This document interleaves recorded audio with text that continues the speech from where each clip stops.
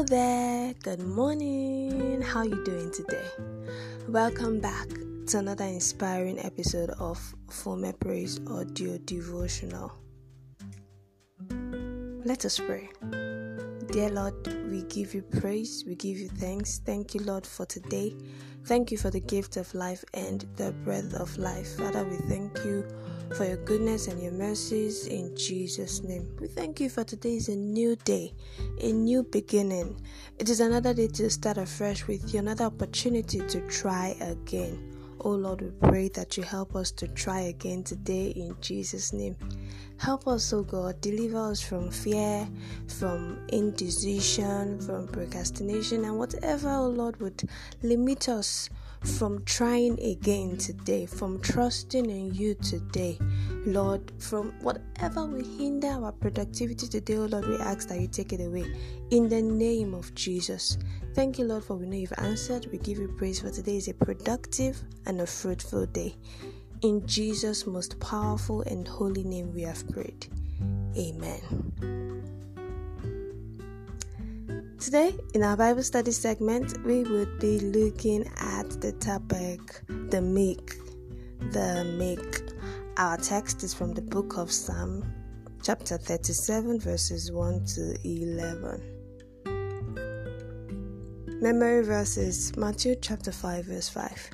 Matthew chapter 5, verse 5 says, "Blessed are the meek, for they shall inherit the earth. Blessed are the meek, for they shall inherit the earth."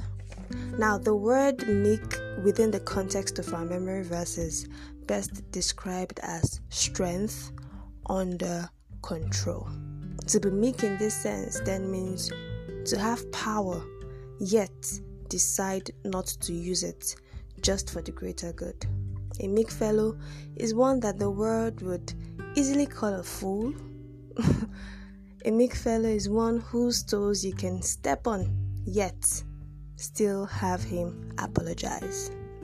The book of Matthew chapter 11 verse 29 says, "Take my yoke upon you and learn of me, for I am meek and lowly in heart, and ye shall find rest unto your souls." From the above passage, we see that the yoke of Jesus Christ is one of meekness. You cannot claim to be a true Christian without being meek. Oh yes, if someone slaps you and you retaliate, check your Christianity.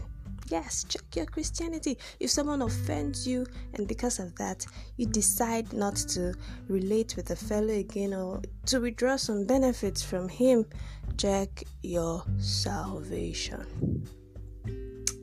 As hard as it is to be meek in this generation, we must embody it in our lifestyle. The good thing is that meekness has immense benefits attached to it.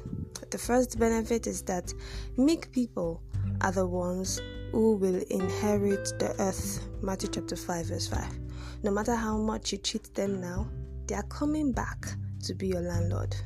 Secondly, God fights for the meek.